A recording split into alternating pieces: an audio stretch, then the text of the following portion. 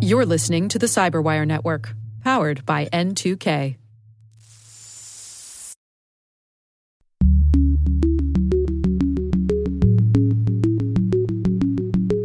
Unfortunately, it's going to be several years before this actually starts to take effect. But I think it is really important for organizations to start preparing for these reporting requirements and make sure that they're in a position to comply with the law when it gets passed. Hello, everyone, and welcome to Caveat, the CyberWire's privacy surveillance law and policy podcast. I'm Dave Bittner, and joining me is my co-host, Ben Yellen. He's from the University of Maryland Center for Health and Homeland Security. Hello, Ben. Hello, Dave. Today, Ben has an update on the Texas social media platform case. I've got the story of Canadian ISPs being ordered to block pirated streams of, wait for it, hockey games. And later in the show, my conversation with Greg Murphy. He's from a company called Order. We're discussing the Strengthening American Cybersecurity Act. While this show covers legal topics and Ben is a lawyer, the views expressed do not constitute legal advice. For official legal advice on any of the topics we cover, please contact your attorney. And now, a word from our sponsor, 6 Sense. 6 Sense provides award-winning cloud-based automated endpoint and vulnerability management solutions to streamline IT and security operations. With its advanced platform, businesses gain complete visibility and control over their infrastructure, reducing IT and security risks and optimizing operational efficiency. With 6 Sense, you'll get real-time alerts, risk-based vulnerability prioritization and remediations, and an intuitive automation and orchestration engine so you can focus on your core business goals, confident in the knowledge that your enterprise is secure, compliant, and running smoothly. To learn why enterprises choose 6 Sense, visit 6sense.com.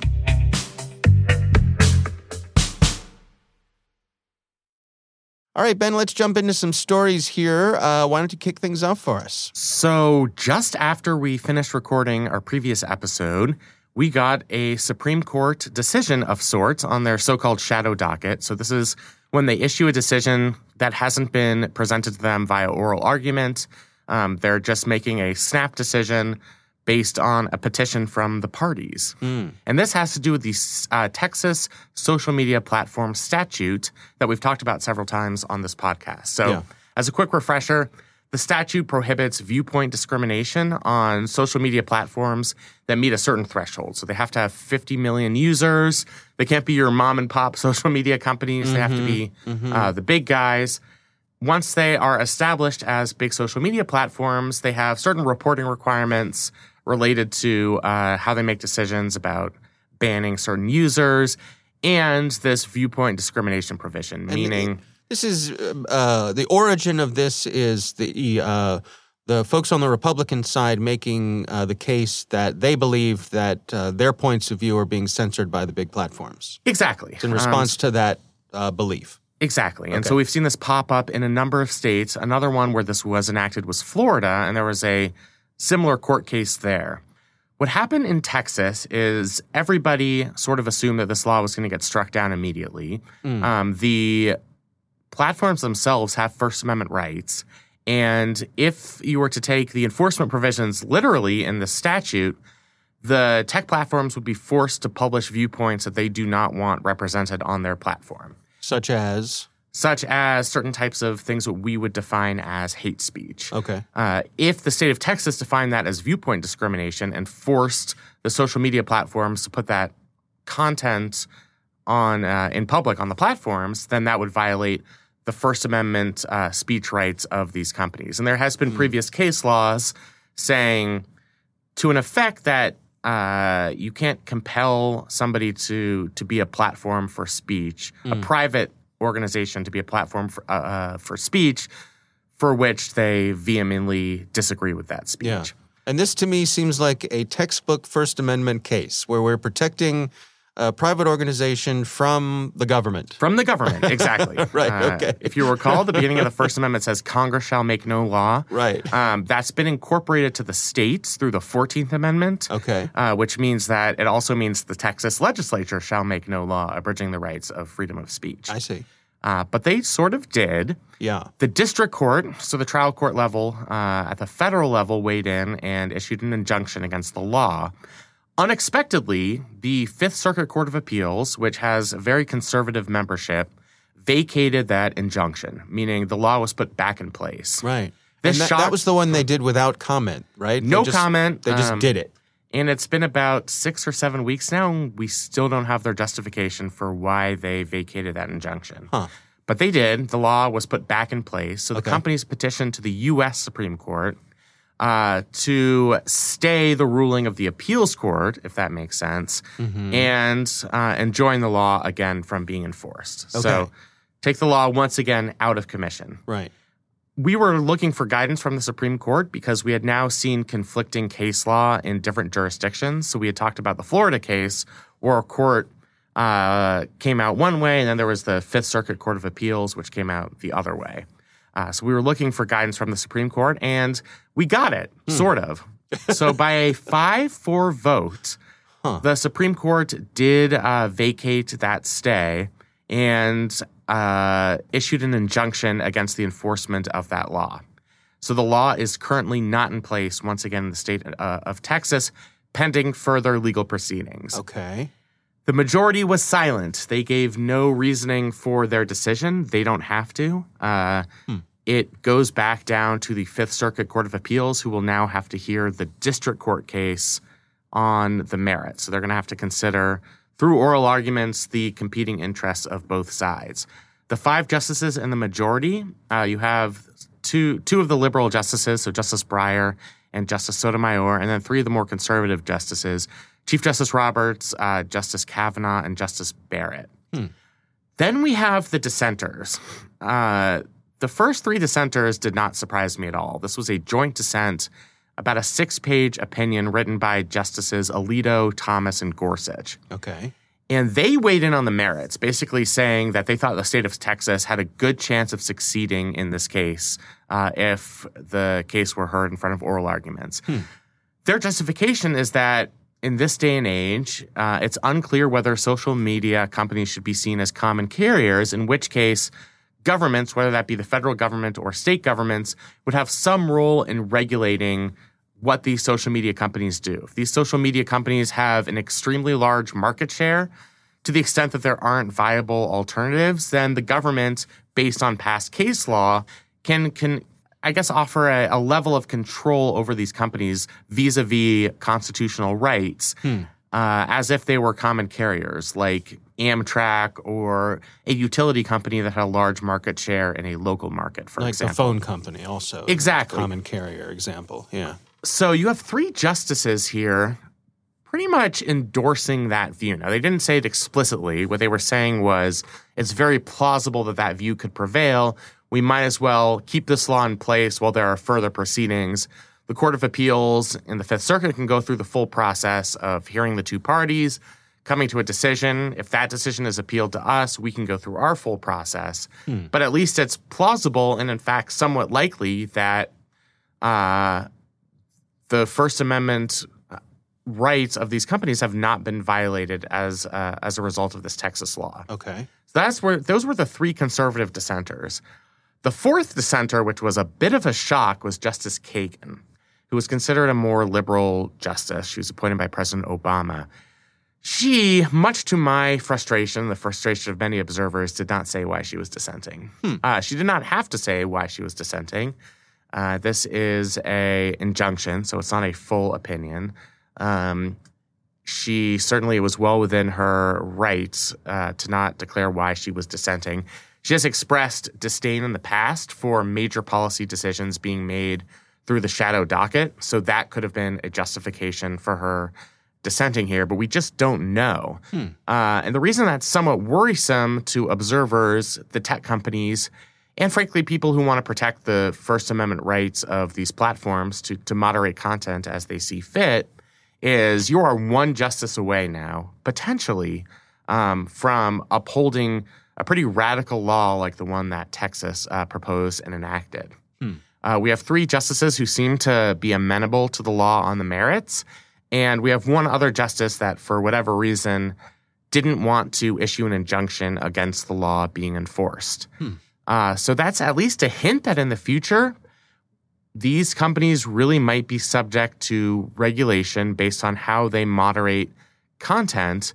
And there really might be a viable case down the line about so-called political bias of big tech platforms where a state can step in and issue sanctions to Twitter or Meta or whatever for what they see as viewpoint discrimination. Now, as we've talked about, that's going to be very difficult to enforce.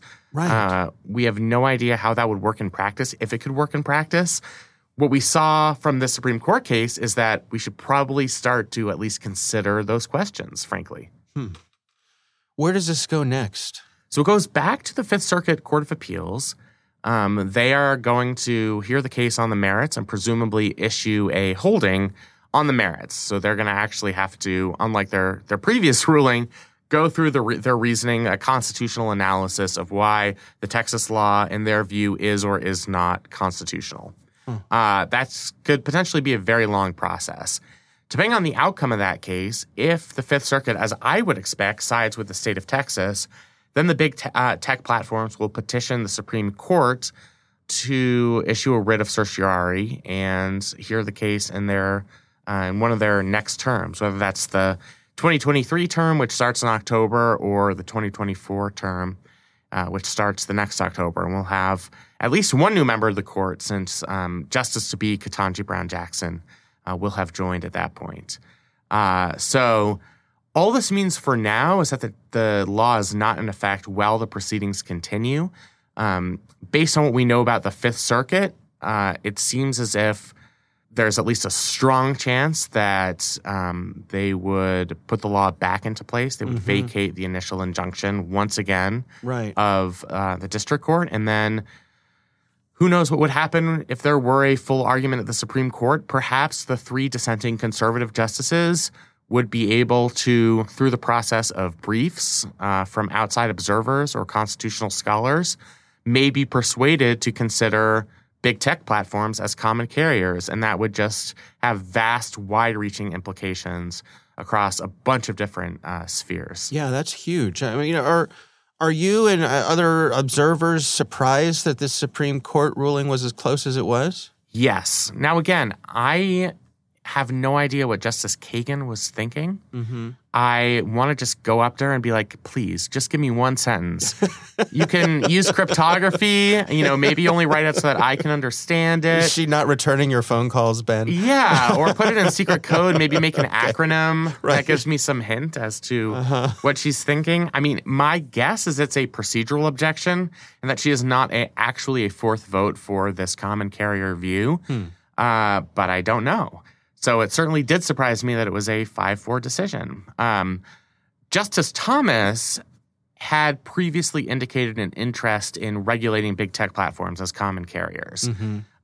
Justice Alito usually sees eye to eye with Justice Thomas on this.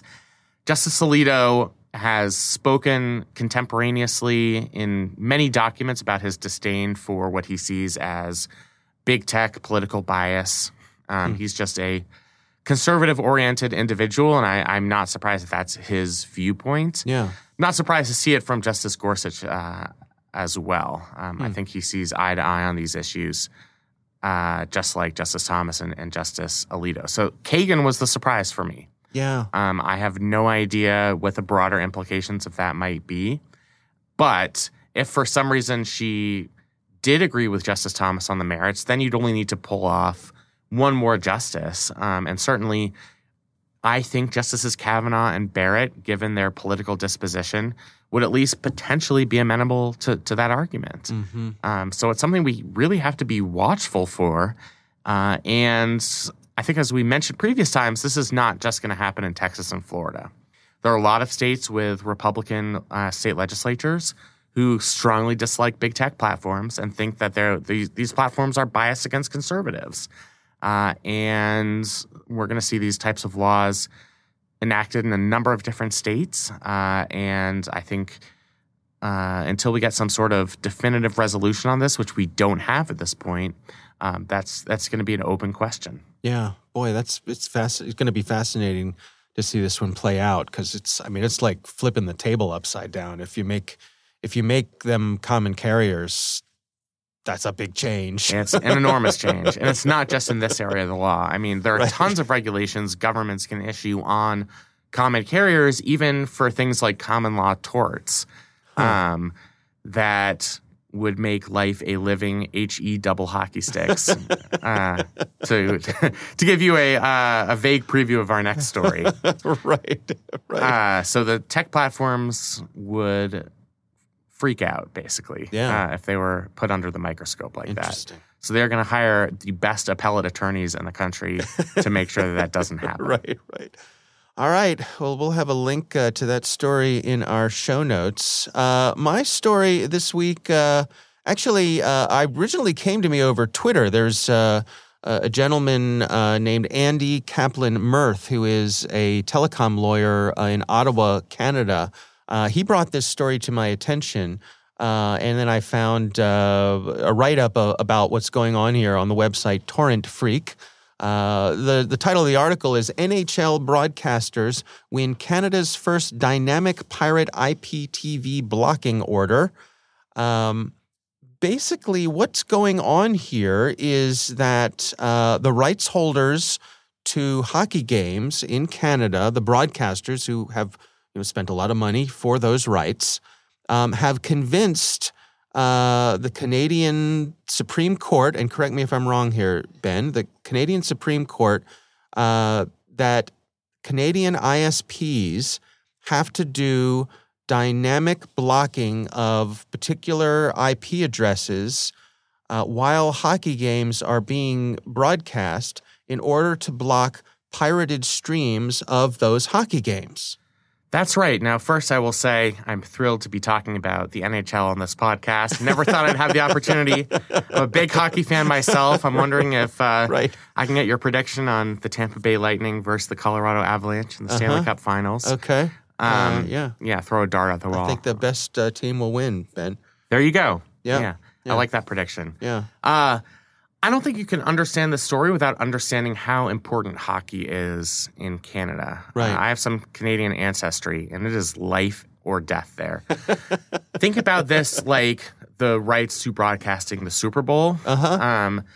Hockey gets such incredible ratings in Canada that they've measured the impact on sewage systems during major hockey games. And you'll see that during the first and second intermission of a hockey game, a lot of people are flushing their toilets. Yeah. And it has a measurable impact. Okay. Because people are sitting through the actual hockey action. Yeah. So the rights are extremely valuable there.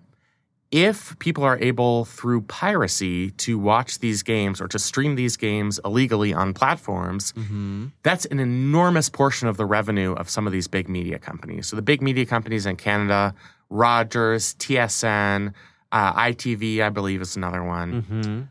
They pay an arm and a leg for these rights. Yeah. And the government is basically protecting their intellectual property, their ability to have exclusive broadcasting rights for these mega events by having this dynamic way of shutting down online piracy. Right. So I'm speaking hypothetically here, but I think this description would hold up. So say, for example, the Stanley Cup were being broadcast in the U.S., where hockey is popular, but certainly not as popular as it is in Canada. Someone living in Canada, rather than paying for their local stream, could latch on to a U.S. stream where perhaps it's streaming for free because it's not as in demand, and then they avoid having to pay for it locally. Yeah, some people, I'm not going to name them, might use VPNs to illegally stream sporting events. I'm not sure how street legal that is, but you can certainly, through a VPN, place yourself in a U.S. market, buy an ESPN Plus subscription if you want to spend a minimal amount of money, and can get that broadcast for free without having to pay the exorbitant fees for a full cable package in Canada, which I'm sure many Canadians only get that cable package to make sure that they can watch the Stanley Cup or the Stanley Cup playoffs, rather. Yeah. So help me understand here. This article points out that the federal court grants an interlocutory injunction. What does that mean? It means lawyer boy. So an interlocutory appeal means it is an interim, non-final decision where they are granting some type of injunction, as they are here, against the actions of the defendants, who are unnamed individuals who have pirated hockey games. I see. Without completed proceedings at the court. So it's an appeal without having gone through. It's a judicial decision without having gone through the full and complete process that one normally goes through to get a decision at the Canadian Supreme Court. Now, I am not an expert on the Canadian Supreme Court. Oh, come on, Ben. I know it's a little bit less powerful than our Supreme Court. Okay. I don't know if they have the same level of judicial review powers that we do. I think their legislature, the Canadian Parliament, is more powerful than our Congress, for example. Yeah. But there's a reason they're stepping in now, which is because we are in crunch time in the Stanley Cup playoffs, and there is a lot of money to be made and lost over the next several weeks as these playoffs continue. I mean, that is prime rating season. Right. The companies don't want to lose that revenue because they're not going to have an opportunity to gain that revenue again. Granted, the contracts have been signed. Yeah. But they're not going to have the same viewership until this time next year. So the interlocutory appeal is designed to expedite that process so that these companies can get some level of relief during this pretty valuable time period. Right. So they've got some oversight here, as you mentioned. This ruling or this order expires after the Stanley Cup ends. They're requiring some third-party auditing to see if it actually works or not. Some of the ISPs have to get paid for their efforts in doing this.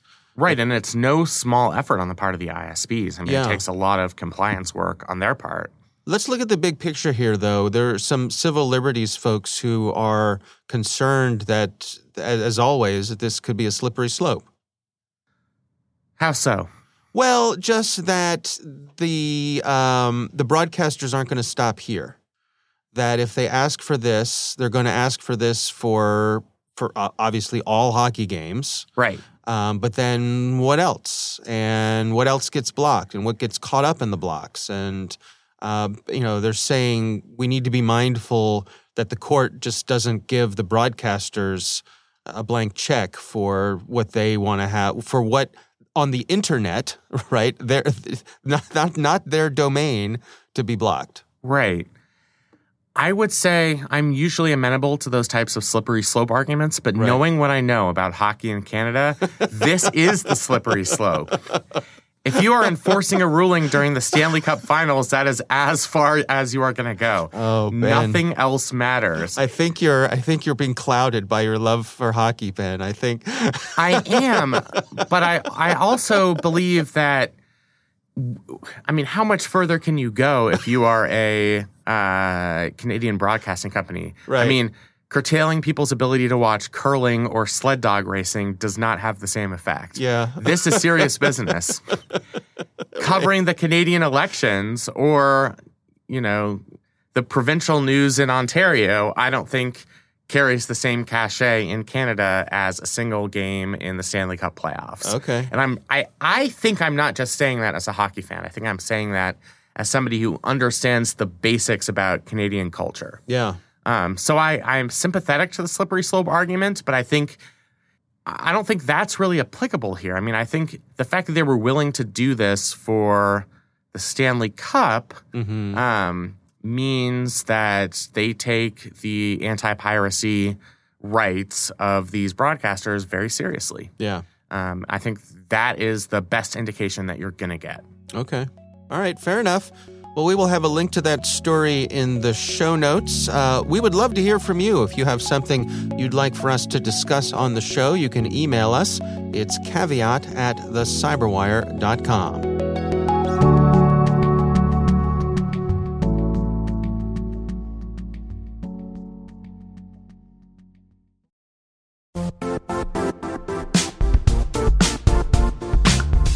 And now, a word from our sponsor, Zscaler, the leader in cloud security. Cyber attackers are using AI in creative ways to compromise users and breach organizations. In a security landscape where you must fight AI with AI, the best AI protection comes from having the best data. Zscaler has extended its zero-trust architecture with powerful AI engines that are trained and tuned by 500 trillion daily signals. Learn more about Zscaler Zero Trust Plus AI to prevent ransomware and AI attacks. Experience your world secured. Visit zscaler.com/zerotrustai.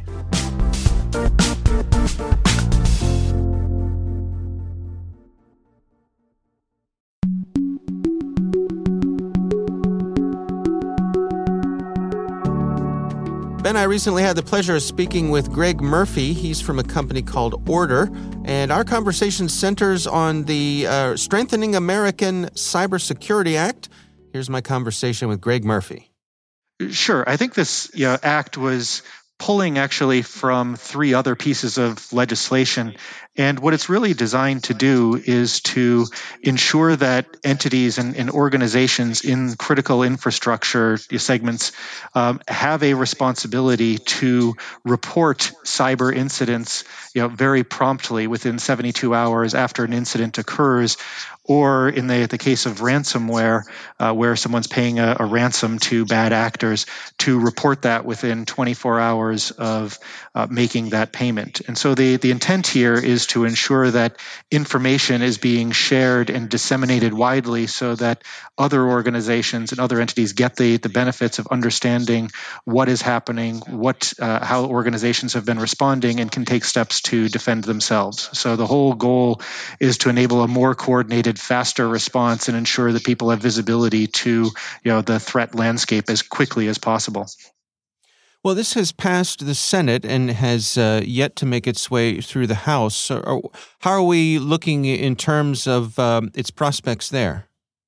Well, I think it looks very good. I think, when you looked at the Senate, it passed unanimously. And in this day and age, that I can't think of too many things that make it through the Senate with unanimous agreement. So I think that, especially in response to recent events in Ukraine and in world events and the concerns about cyber threats to national security, I think there is just a heightened focus on this where, a few months ago or years ago, this may not have been possible, but I think it's looking very positive and expect that it would actually make it through the House as well.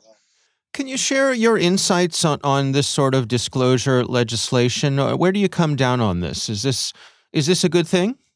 I think overall it's a very good thing. When a cyber incident occurs, the main thing that we want to do as an industry is ensure that everyone gets as much information as quickly as possible so that other organizations can take steps to defend themselves. Because the reality of the world we live in is that the bad actors, the criminals that are propagating this malware, they rarely go out and target just one organization. They're going after multiple organizations. Very often they're deploying malware and it's sitting dormant on network for months or even years before it's activated. So the assumption is that whenever one organization is subject to attack, there are probably lots of others that are in the sights of these attackers, and getting information in people's hands as fast as possible so they can take proactive steps to protect themselves and to protect their businesses, to protect consumers, to protect patients in healthcare. That's all very beneficial. So I think this is a big step forward. I think it's been a long time coming. Unfortunately, it's going to be several years before this actually starts to take effect. But I think it is really important for organizations to start preparing for these reporting requirements and make sure that they're in a position to comply with the law when it gets passed. What about the actual requirements themselves? We're talking about 72 hours here for reporting cyber attacks and 24 hours for ransomware. I've heard some folks say that perhaps that puts an undue burden on the organizations. What are your thoughts there? I think it really comes down to, in this act, it's put CISA, the agency, in charge of defining some of the specific regulations about what exactly needs to be disclosed and when. But I think you're right. I think it has to be the regulation has to balance the need for information to be shared quickly with the reality that when you're 70 towers into a cyber attack and you're the CISO of the organization, you're probably in absolute firefighting mode. You don't always have perfect or complete information. And so I think the regulations need to reflect that and understand that information may be partial, that information may change over time and need to be updated. And I think they also need to make sure that as they think about these regulations, they recognize the differences between types of organizations and the resources that they have available to them. In healthcare, which is one of the critical infrastructure categories, you've got everything from small community hospitals that may have one or two people in the IT organization in its entirely. And then you've got very large multi-billion-dollar organizations with immense resources available, and so the regulations need to make sure that these organizations can realistically provide that information, and also make sure that they have enough protection that they're not feeling like they are being put at significant legal or business exposure by making these disclosures. So that the goal here is information sharing and speed, and not punitive to go after and punish organizations that are victims of these attacks. What do you suppose this is going to mean for those various sized organizations in terms of the adjustments they're going to have to make to be able to comply? Well, I think one of the things that are really important is that organizations start to prepare, if they haven't already done that, to make sure they have good monitoring tools in place so that they know what devices are connected to their network and what those devices are doing. And so when malware comes into their environment, that they can identify where it came from and how it may have spread and what protocols it used on the network. There are tools like ones, frankly, that we develop on the market that enable them to do that. And it's important that they have those types of systems in place, because certainly when you're in the midst of an attack, that's not the time that you're going to be able to go and put in new systems and processes. So when you're firefighting, you don't want to be having to spend your time trying to gather data and figure out what you're going to need to pull together in order to meet the reporting requirements. You want to have those systems and tools already in place, so that you have them at your fingertips and frankly can use them to help you respond more quickly and in a more effective manner to any attacks that occur. So I think this is the good news here is that CISOs have been thinking about this for quite a while, and this is really, I think, an instigator for them and for their organizations to make sure that they have the appropriate infrastructure in place to enable them to comply with this regulation. This act is all about disclosure. What about what comes next? Do you envision us getting to a point where we're actually doing information sharing? Yeah, that's to me the critical part. It's the whole goal of this has to be information sharing. I mean, just disclosing the information, may help the government in compiling statistics, but the goal of having the disclosures happen so quickly is presumably so that information can be shared very quickly with others. And you see that all the time, is that we have bad actors and criminal gangs that are attacking multiple organizations, and so having that visibility from what's happening in another organization and getting information about how what the indicators of compromise are, how the malware was spread, what was done to defend against it, that's incredibly valuable information. So if there is no sharing, then there's no point to this legislation, really. So what's your advice, for organizations who see this coming along and want to be prepared for when it actually goes into effect? What sort of steps should they be taking now? Well, I think the first is make sure that you have basic hygiene in place. If you think about yourself as an organization, you need to know what devices are connected to your network. What those devices are, how they behave. Have the ability to detect anomalous behavior very quickly. For example, if you see a video surveillance camera on your network that is suddenly talking to your financial systems in a way that no video surveillance camera has ever done before, you want to be able to know about that, flag it, and take action immediately. those types of systems. Having that in place will enable you to quickly provide the type of information that the government's going to be looking for, after these responses, to be able to, or after these incidents, and be able to share that information very effectively with other organizations. So I would really look to putting that basic hygiene in place. Make sure you understand exactly what's connected to your network, what those devices do, and have anomaly detection capabilities in place.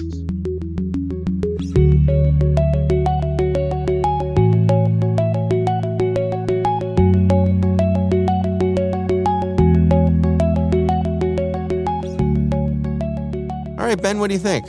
Wow, Congress is actually doing something. I'm as shocked as you and Mr. Murphy were in your interview. I think the prospects, as he said, are quite good for this legislation. Again, it's largely a legislation geared around reporting. That's usually the first step and not the last step. A lot of it is going to depend on how it's enforced by CISA. Yeah. But it has passed the Senate. That's usually the hardest hurdle. Right. Because there are all these procedural things you can do in the Senate to come up the works. And the fact that you had unanimous support, I think, is a very positive sign. Mm-hmm. I don't think it would have happened several years ago. I think it's happening because we've all now been impacted by cyber attacks, ransomware attacks that have had these kinetic effects where it's not just affecting people in the industry, it's affecting the everyday Americans who call their members of Congress. Right. I think the prospects are good in the House. So I think there's a strong chance that this could be enacted into law. And it's just fascinating to hear about what the impetus was for this law, how the federal government was able to put something together to at least begin to try to respond to this problem. Yeah. And it's really about having situational awareness on what the threats are. Right. Reporting itself isn't necessarily going to change anything overnight, but it's about giving other entities who have not yet been subject to these attacks the awareness of the threat landscape. And I think without these types of reporting requirements, a lot of private and public organizations are largely in the dark. So I think this holds a lot of promise. All right. Well, our thanks to Greg Murphy for joining us. We do appreciate him taking the time. And now a word from our sponsor, SpyCloud, the leader in operationalizing cybercrime analytics. Traditional threat intelligence is a thing of the past. Cyber criminals are stealing vast amounts of credentials, session cookies, and financial data every day, and it's hard to keep up. SpyCloud is the trusted partner businesses turn to fully understand their darknet exposure risk and neutralize threats before it's too late.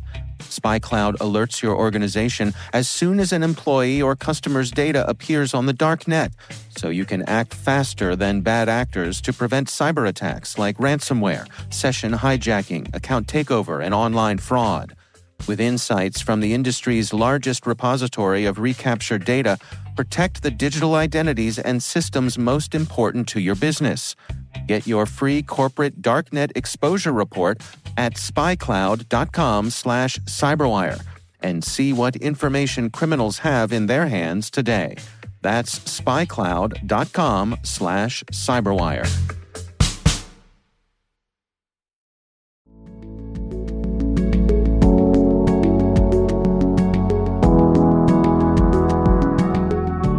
And that is our show. We want to thank all of you for listening.